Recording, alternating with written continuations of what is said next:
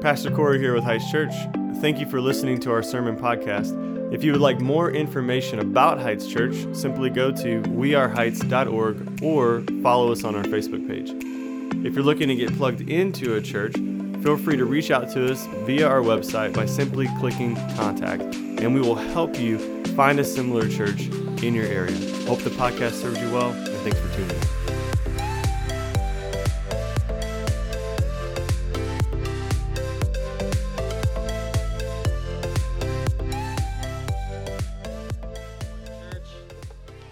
My name is David. For those of you who don't know me, I'm one of the pastors here at Heights and get the privilege of preaching to you.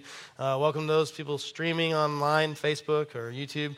So this is the last day of the year, last Sunday of the year, and as Pastor Corey talked about and you saw a video, we're starting this new sermon series, more of the same. And we're going to look at Acts 11 and 13 in the church of Antioch.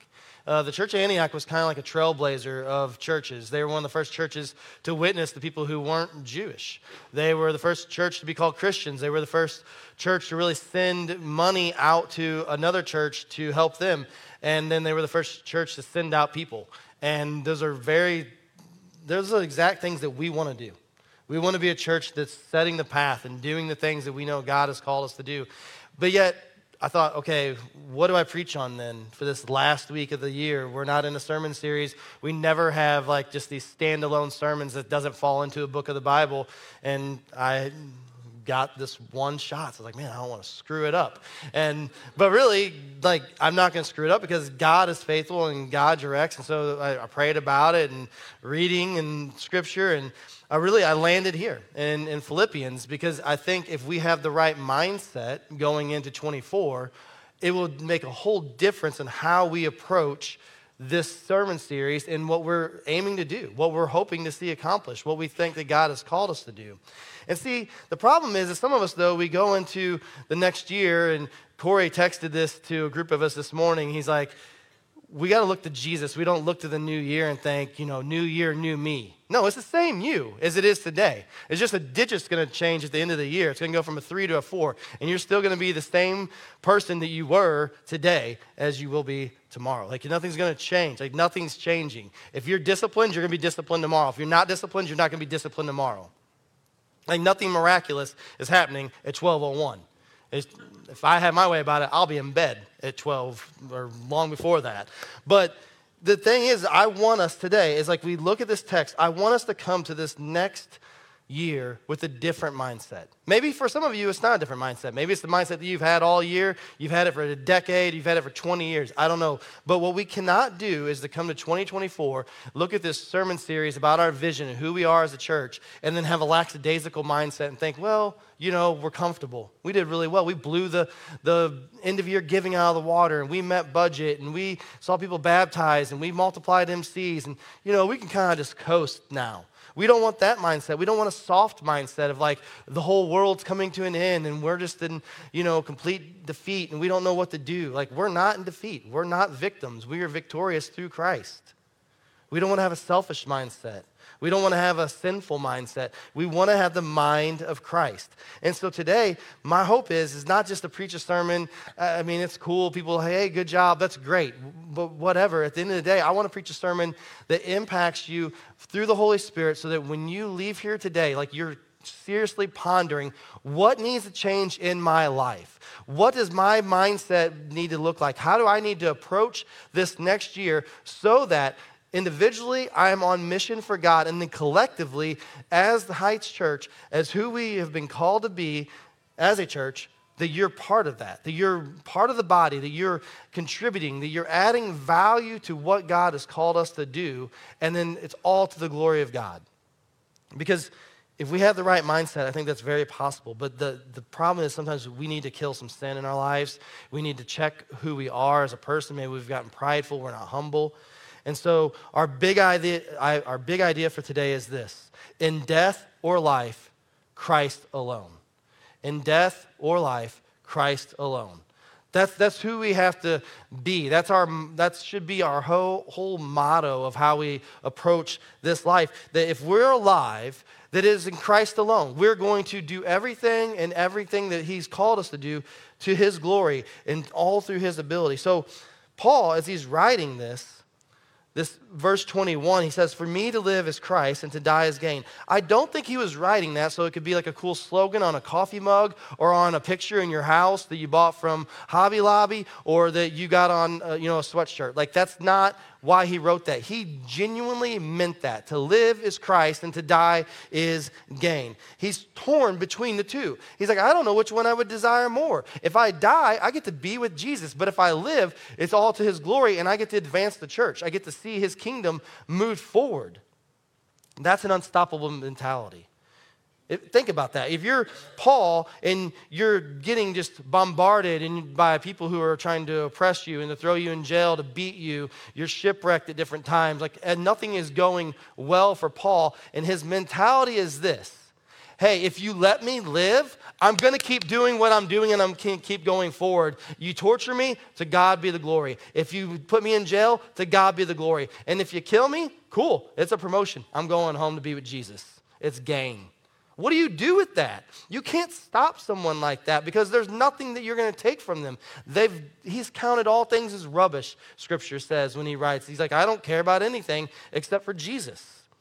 And so Paul, he's just dead set that he treasured Christ above all things in this life and in the next. He wasn't wanting to get to heaven so quick because he missed his granny. He wanted to get to heaven because he wanted to see Jesus. Like, that was his mindset. And so for us, is that our mindset, that in death and in life, Christ alone? Because Scripture says that we are a royal priesthood. But yet sometimes we live like orphans outside the kingdom. We live like we're defeated. We live like we have no hope. We live like we have no victory over anything. And Jesus has conquered all things through his death and resurrection. He has conquered all sin. He's conquered all the troubles that we could ever face. And yeah, you're going to face suffering. You're going to face persecution. You're going to face oppression in this life. And yet Jesus says there's something better awaiting you. And that's why we can say death is gain. And so how do we make this happen? How do we live out then that life? Because the reality is all of you are sitting here right now. None of you are dead. And God willing, we'll all be alive in 2024. And so that means to live is Christ. So how do we do that? Well, Paul lays it out in chapter 2.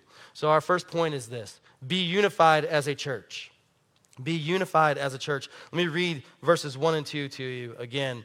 It says this: so if there is any encouragement in Christ, any comfort from love, any participation in the Spirit, any affection, any sympathy, complete my joy by being of the same mind, having the same love, being in full accord and of one mind.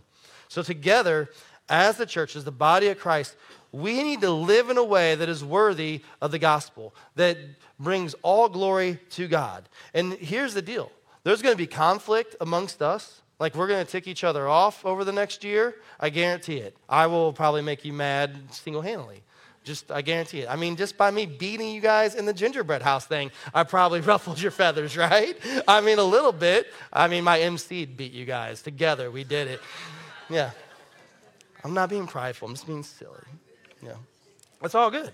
But there's going to be real conflict. I mean, we're entering into an election year. And there might be people in your missional community who disagree with you on who to vote for or different issues. And that can become really contentious at times. I mean, we all know it. Like, it's not like our political environment's getting any less crazy. It's only going to get more crazy. And so that could be a lot of conflict.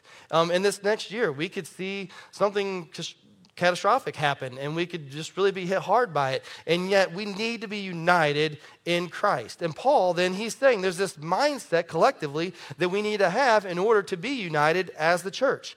And he says the first thing is, like, if there's any encouragement in Christ, well, my gosh, shouldn't there be encouragement in Christ? If you're sitting here today and you've confessed him as your Lord and Savior, you're born again, you're saved, you are a Christian, you know without a shadow of a doubt you are a Christian, then you should be encouraged by that.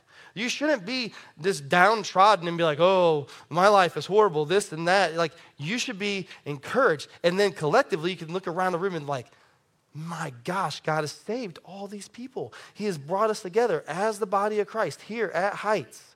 I mean, this room was full in the first service. Like, there's a lot of people that God has brought together, and we should be encouraged by that he has saved us and that we're in Christ, and be united around that. I find it really hard to not be united as a group if people are encouraged by what they're doing. Like if people are down about what they're doing and like, I don't know if this is going to work out. This is, it's always hard. It's always this. And they're just always kind of sad. There's not a lot of unification in that. I'm like, dude, I don't know if I want to be part of this. I'll go find some other people who are excited about what they're doing. And so because we're in Christ, we should be encouraged by it and then united around that. But if that wasn't enough, that we're in Christ, he goes on and he says that if there's any comfort in love, man, like we are loved by him, by the King of the universe, by the God who created all things, and by him all things are held together. That is the God who loves us. And the cool thing is like we can't love apart from him loving us. But then we get to love one another. Like he loved us first, and now we get to love him and then love one another. That is uniting. Like how could you not be united to people who you are loved by and that you love? Like genuinely love though. Sometimes we like, oh yeah, I love them, but I don't like them. Well, that's cool. You might not gel perfectly and become best friends with everyone in this church, but you should have more of an attitude of like, oh yeah, I love them. No, like really, do you love them? Do you care about their well-being? Do you care about who they are? Do you want to get to know them on some deeper level? And then you care about when they're going through hard times. Like, do you genuinely love them? Like our love for one another is something as a church, like we should be known for it. Literally, Jesus, he says in John 13:35, by this, all people will know that you are my disciples if you have love for one another. Like he is glorified when we love one another, and we're united by that. But man, he says there's even more reasons to be united. He says, any participation in the Spirit. So if you're here today and you are a Christian, that means the Holy Spirit is dwelling inside of you.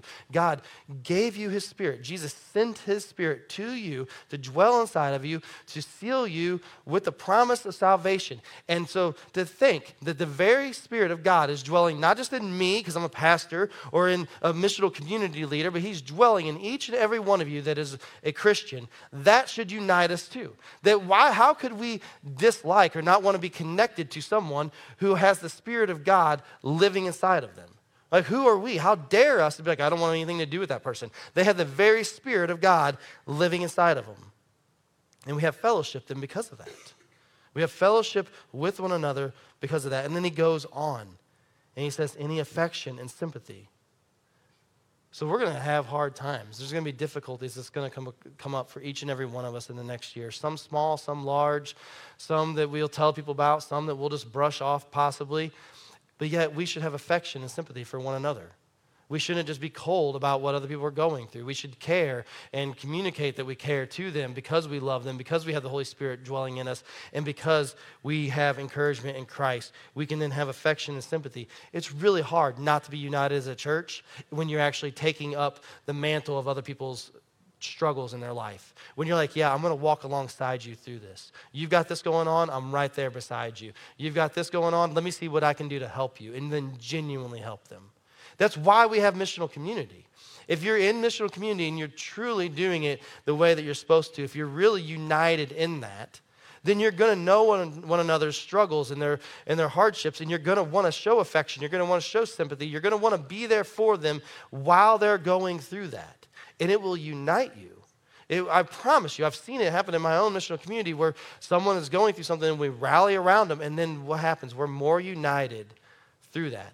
Every time that a missional community does what we call stories, where every person tells their individual life story, like the real life story, not the Sunday school PG version of their story, like they really tell like all the deep, dark secrets of their lives, like that's really selling missional community, isn't it?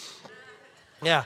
You leave that more connected, more united, because you know those people on an intimate level now, more than you ever knew them before.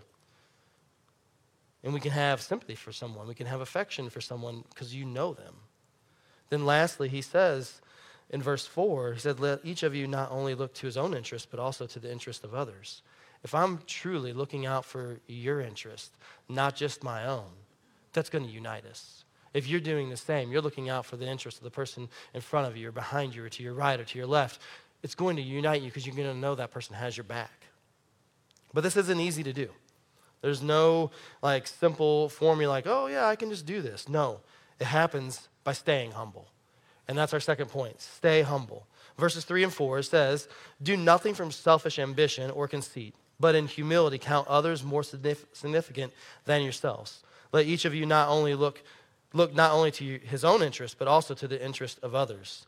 So I asked my son, Abram, I go, "Hey, read these verses." I was sitting at the dining table writing this over the past week, and I said, "Read these, just those two verses right there." So he read them, and I go, "Give me one sentence, just sum that up. Give me your best shot." And this is a 14-year-old, all right? And this is what he said. He goes, "If you are only doing stuff for yourself, you will hurt others around you. So think about other people first." If you're only doing stuff for yourself, you will hurt other people around you. So think about other people first. This is coming from a 14-year-old who I can't get off his phone to do chores. And he gets it on some level, still on some level, he gets it. He's like, if I'm only living for me, if I only take care of myself, if I only look out for my needs, if I only care about how I feel and about how I'm doing, then I'm going to just by default hurt other people around me because they're not going to feel loved by me. They're not going to feel cared by me. And the reason that we would do that is because we're being prideful and think that we're owed something that we're not. And so we have to stay humble. Like we have to think about other people and not see ourselves as so significant. He's saying, count others more significant than yourselves. How often do we do that? That we're willing to look at someone and think they matter so much because they're created in the image of God and they have the Holy Spirit living in them. And I'm going to give of myself. I'm going to give of my time, my resources, my emotion, everything I have, my energy, so that they are okay. That's not easy to do. We have to stay humble. We have to keep our heads on straight and have that mentality, that encouragement and the love and the participation in the Spirit so that we can then humble ourselves and understand, like, man, together, if I'm willing to lay down my pride, I can actually have a unity that the world knows nothing about. That only through Christ can we have that kind of unity. In our society, our culture, it doesn't teach that. But the reality is our society and our culture is trash. It's absolute garbage. It doesn't teach us to be humble. It doesn't teach us to do things. It peddles this garbage to everyone that you're special and that you deserve to be happy. And you should take care of you first. And if you don't do good in something, you should get a participation medal because at least you showed up. Well, actually, what you deserve is death. That's it. I mean, you're not owed anything. God literally looked at us in our death, in our sin, and said, I will save them. I will breathe life into them. I'll send my son. And then we have this audacity to come into the church and we bring that nonsense from the culture and then we peddle it to our kids, we peddle it to each other. Some people preach it. Obviously, you're not going to get hear that preached here, but if we have that, it's a bad form of the gospel. And I think it's a downfall of Christianity in North America. See, Christianity is on the decline in North America. It's one of the only continents where Christianity is on the decline. Here in Europe. And this is no study, or this is just my opinion. The fact that Christianity is on the decline is true, but that's not my opinion. That's like statistical fact. My opinion is that this weak version of Christianity is partly what is killing Christianity here in North America. Because what you see is we're peddling out this me first, prideful attitude that we want to take that. And what happens is I don't believe men want that. I don't believe men want that type of Christianity because it's weak. I think that men should and would want a more masculine Christianity. One where they can say, you know what, I'm willing to sacrifice myself for others. I'm willing to step up and lead. I'm willing to lay down my own life so that the goal is achieved and the mission is achieved, which is to make God known to the ends of the earth. And what happens is when men are like, I don't want what's being peddled there, what they're doing is they're still being selfish because they're not willing to step in and fix the problem, and then they're not leading at home and they're not leading in church. And Christianity is on the decline because they're not willing to step up. And then we have a whole bunch of people then living out selfish Christianity where they want to come and they want to consume. They just want to be here. And if, I'm telling you, if you come here and you are part of Heights, like you consider this your home, this is your church family, and you come and you sit every Sunday, and you're unwilling to serve, and you're unwilling to give, and you're unwilling to be troubled in any way, that is selfish and pride. And then you could be like, oh, no, it's not. I'm not very gifted. Then that's a false humility, and it's just really being prideful. Like, we all are called to be part of the church. And we do humble ourselves. And we do sometimes step up and we serve in ways that we maybe don't want to. Like, there's not a whole bunch of people like jumping at the bit like, ooh, sign me up. I want to do kids in missional community. No one wants to sit in the basement with like 15 kids for an hour on a Tuesday night or a Wednesday night or a Thursday night. Like, you're not jumping at the chance to do that. But yet everyone should. Like, who are you to say, no, I'm not going to do that. Someone else can take a second turn. For real? You're that cool that you can't do kids, but someone else needs to step up and do it twice because I don't like kids. That's pride. Humble yourself. You say, well, I'm not going to give. I don't know. I'm not real sure about all that giving stuff. I got some stuff going on financially I need to figure out. Really? You don't think anyone else has got stuff going on financially? But yet we sacrificially give. And I want to say, well done. Because that is an area I don't think our church struggles with. I mean, we just blew the end of year giving out of the water. We almost gave 1.5 times. I mean, we're literally, it could be there by the end of the year. Who knows? That's amazing. And so I don't want to come at this as 2023 was horrible and we got all this stuff we got to fix as a church. I think we're doing awesome as a church, but we can't relax. We can't get just coasting through it. We stay humble and understand, because here's the deal. Heights is growing by God's grace. A lot of new people. Some of you I haven't even met yet that are in this room today. God is sending new people here all the time. And we could get, especially the staff, we could get real prideful and look at Heights. We got it all figured out. Because people call us now and ask us for advice instead of us calling them. People are asking us to speak at things and be on boards and to do this and to do that. And then you as a church, you could be like, yeah, our church has got it all figured out. I can't believe you guys don't do this, or that. That would be the wrong mentality. It is all by God's grace. It is all by God's grace that he adds to our numbers. It's all by his grace that people get saved. It's all by his grace that we can give to the end of year giving, because every dime that he's given us is from him. And he could, in a snap of a finger, take it all away, and we could all be sitting here broke and done and have to shut off the lights. So we stay humble. But then what could stop us from doing that is go back to verse 21. For me to live is what? Well, it's Christ, but is it for you? Fill in the blank. Is it for me to live is money? For me to live is sex? For me to live is a relationship? For me to live is my career? For me to live is my hobby? Because if it is, then you won't be humble. Because if for you to live is whatever else other than Christ, then what's going to happen is if anything gets in the way of whatever that is you filled in the blank with, then you're going to do everything you can to get that. And when things push against that, you're going to push against it. You're not going to like it. You're like, get out of here, because for me to live is this. Sometimes then we need to get humbled. Yesterday, for me to live was to go hunting. I wanted to go hunting. And maybe I could have been at home with my family. I wasn't in sin to go hunting, but I sure got humbled. I'm just going to give this to you as an illustration, because I went out there and I went with someone from Breeze. They took me out hunting, and we're in this nice enclosed blind. It was warm. The wind wasn't getting me. I didn't have to worry. I could eat snacks, and I didn't have to worry about deer smelling them or anything. And I don't like saying this because Ryan Crow's in here. He's going to make fun of me later because Jordan already did. But they had me using a crossbow, and this deer came along. There's 8 deer that came out, and he's going to get up and leave. He's so embarrassed. I'm his pastor. I use a crossbow. 8 deer came out. Finally, I got a shot on one, and I shot it. And we waited, and we got out, and we went to track it, and we tracked this deer for 1.5 miles. It's dark. I'm with a light. We're 2 grown men in the woods with lights on our heads, walking like this, looking for every drip of blood that we can. And finally, we never found it. And so, for me to live yesterday was hunting.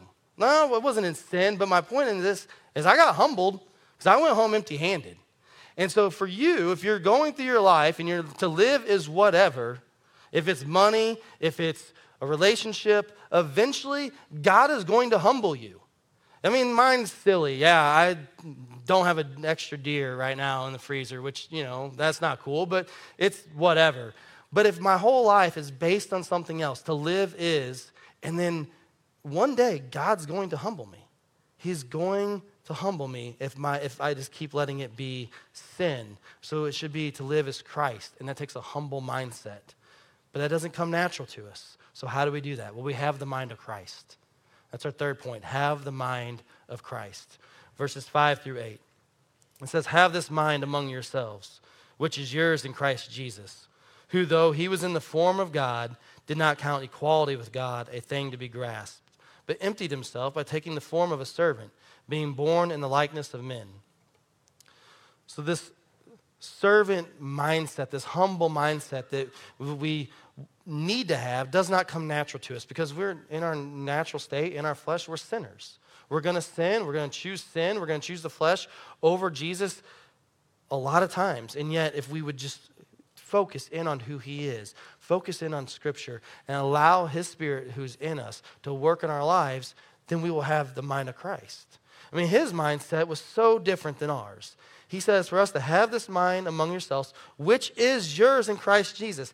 Don't miss that part. It is already ours. It's not something that we need to go find. It's not something we need to go achieve. It's not something you're going to find a self-help book to get. It is already yours because his Spirit dwells in you. You just need to be willing to tap into it. He's saying, have this mind, which is yours in Jesus Christ, who, though he was in the form of God, did not count equality with God a thing to be grasped. So it goes back to this idea of being humble.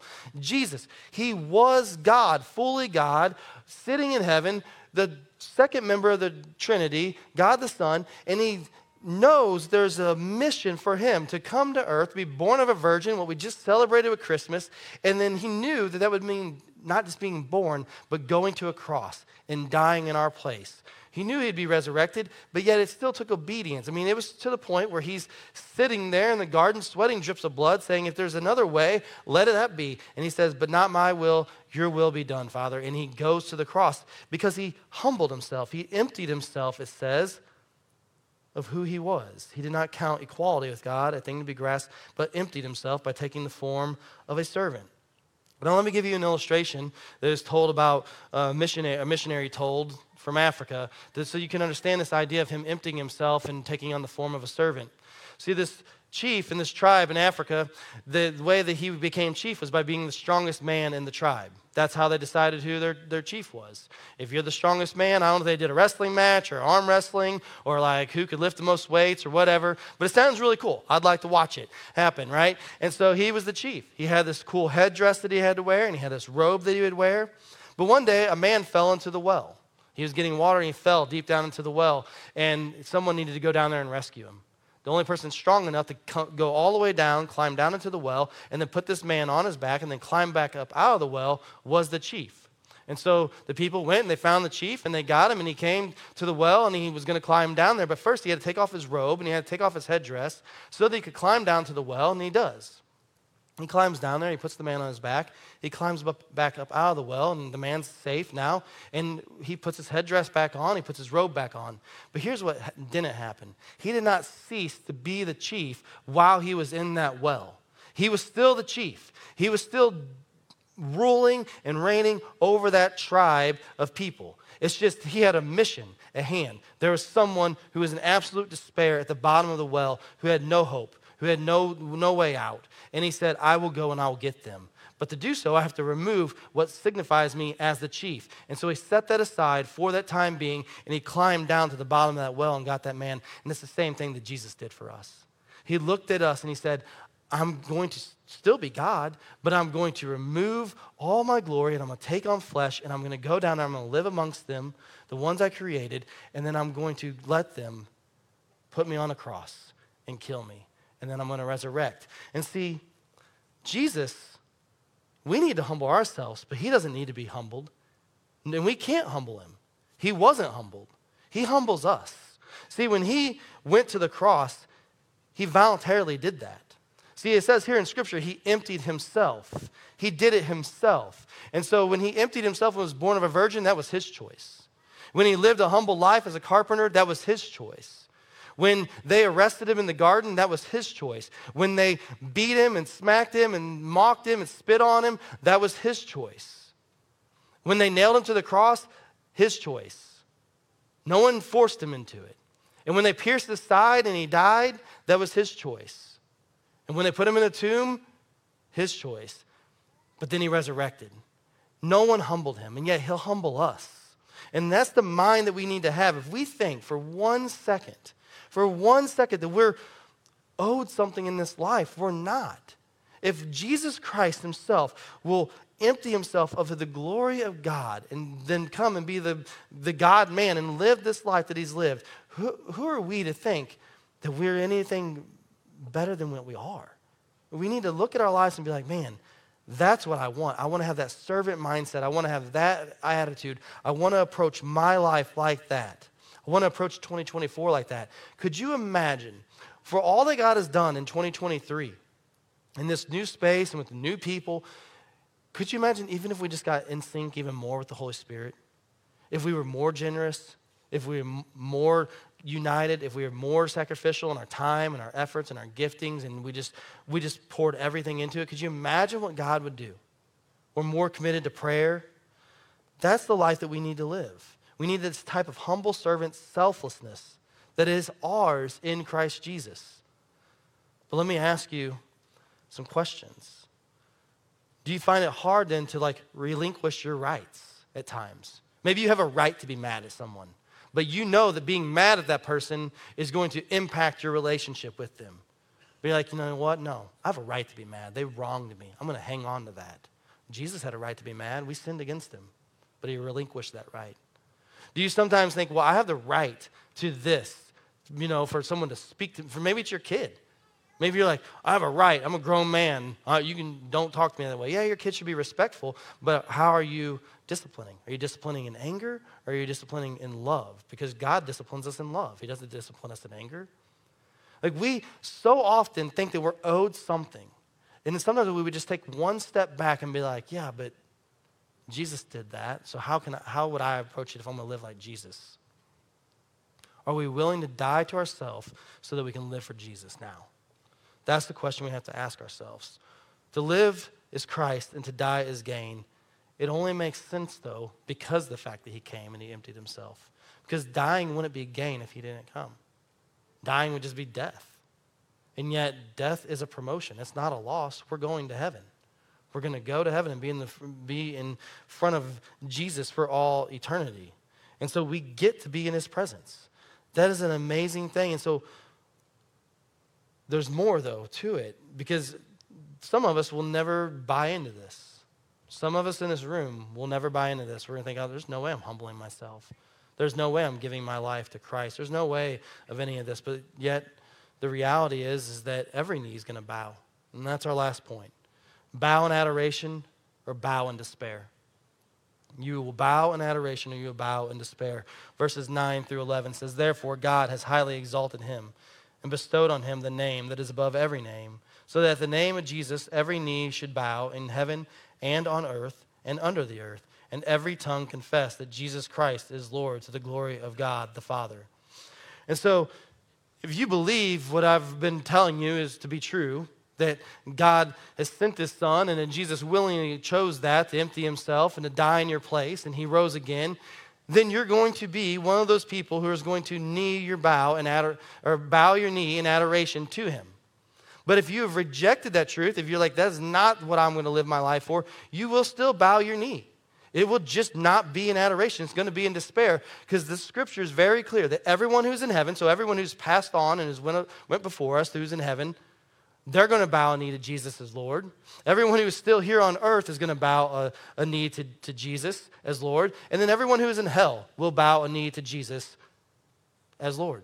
And so for us who are still alive, what we can know is this, is we can bow a knee to Jesus now on our way to heaven, or we can bow a knee to Jesus on our way to hell when we die. One or the other. Because you're going to bow a knee. Because he is worthy of it. He's the only one worthy of it. Not us. No one needs to bow to us. No one needs to look to us with adoration. No one needs to worship us. We need to confess that Jesus Christ is Lord, to the glory of God the Father. That's what we need to do. And we can do that by how we are unified and how we love one another and how we humble ourselves to have a mind like Christ. And so I'm going to invite the band to come back up, and I'm going to invite you guys to stand. Pastor Corey's going to come up, and he's going to walk you guys through communion and just give you some thoughts to kind of close out. But what I want you to think about today as we wrap up is this, is we are going into a new year. And I think New Year's resolutions are silly and kind of pointless. But any day is a good day to say, you know what, there's some sin in my life that needs to change. And I'm going to make the necessary changes. I'm going to kill this sin. I'm going to humble myself. And I'm going to live for Christ. I'm going to bow and knee to him now. I'm going to confess him as Lord and Savior. If you do that, he'll save you. He'll come into your life. He'll give you his Holy Spirit. And he will make you new. So there he is. I'm going to walk off and you are there. Corey's going to walk you guys through communion.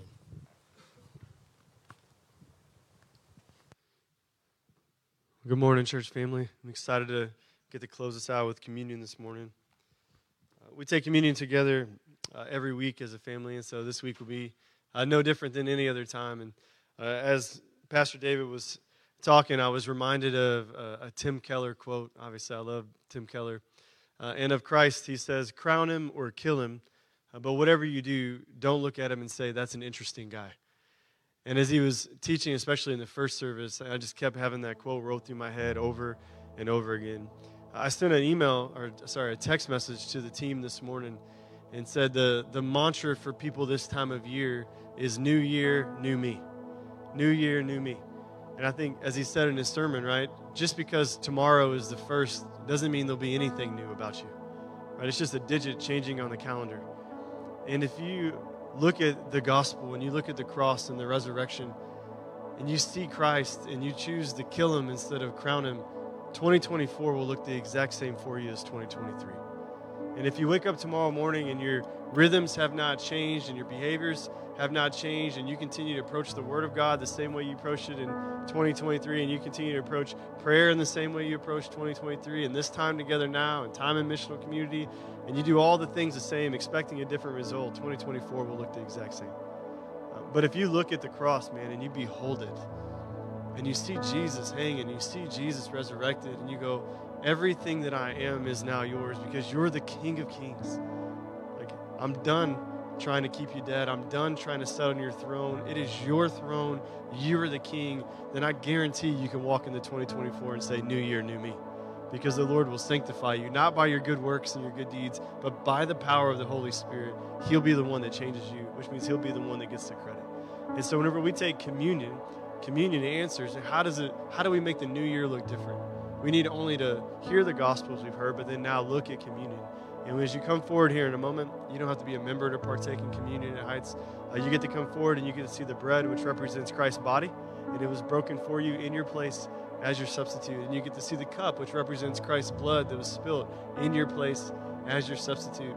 And as we encourage you every week to say, hey, just spend some time with the Lord where you're at, and simply look at him and say, hey, these are the areas of my life where I have not crowned you, but I have sought to kill you. I've wanted to be the king of my life in this specific area, in that specific area, and just take that before the Lord and confess it. There are areas in my life, Lord, where I think I can manage them better than you can. And then allow the Holy Spirit to do the work that the Holy Spirit does, man, which is take up residence in you and actually begin to sanctify you and make you new. That's the work of the Holy Spirit. We don't do that by ourselves. And the Spirit does that, empowered by the gospel. And so I want to encourage you today, before you come forward, take some time to confess the areas of your life where you've killed the Lord, but you've not crowned him as Lord. You've looked at him as far less than that. And then in a moment, you'll get to come up and you'll get to take the bread, which represents Christ's body broken for you again, and the cup, which represents his blood spilt for you in your place as your substitute. Communion can help you with this. And let me read to you as I read to you every week out of 1 Corinthians 11. It says, "For I received from the Lord what I also delivered to you, that the Lord Jesus, on the night when he was betrayed, he took bread, and when he had given thanks, he broke it and said, 'This is my body, which is for you. Do this in remembrance of me.' In the same way also he took the cup after supper, saying, 'This cup is the new covenant in my blood. Do this as often as you drink it, in remembrance of me. For as often as you eat this bread and you drink the cup, you proclaim the Lord's death until he comes.'" So for those of you who are in Christ, that have submitted to the gospel, this is a meal that is for you. If you want to be made new moving into the new year, I would encourage you to take this time serious. And then come forward when you're ready. Not when the person next to you comes up necessarily, but whenever you're ready to come up to take communion, take this time to reflect, to confess, to repent, and then move forward when you see fit.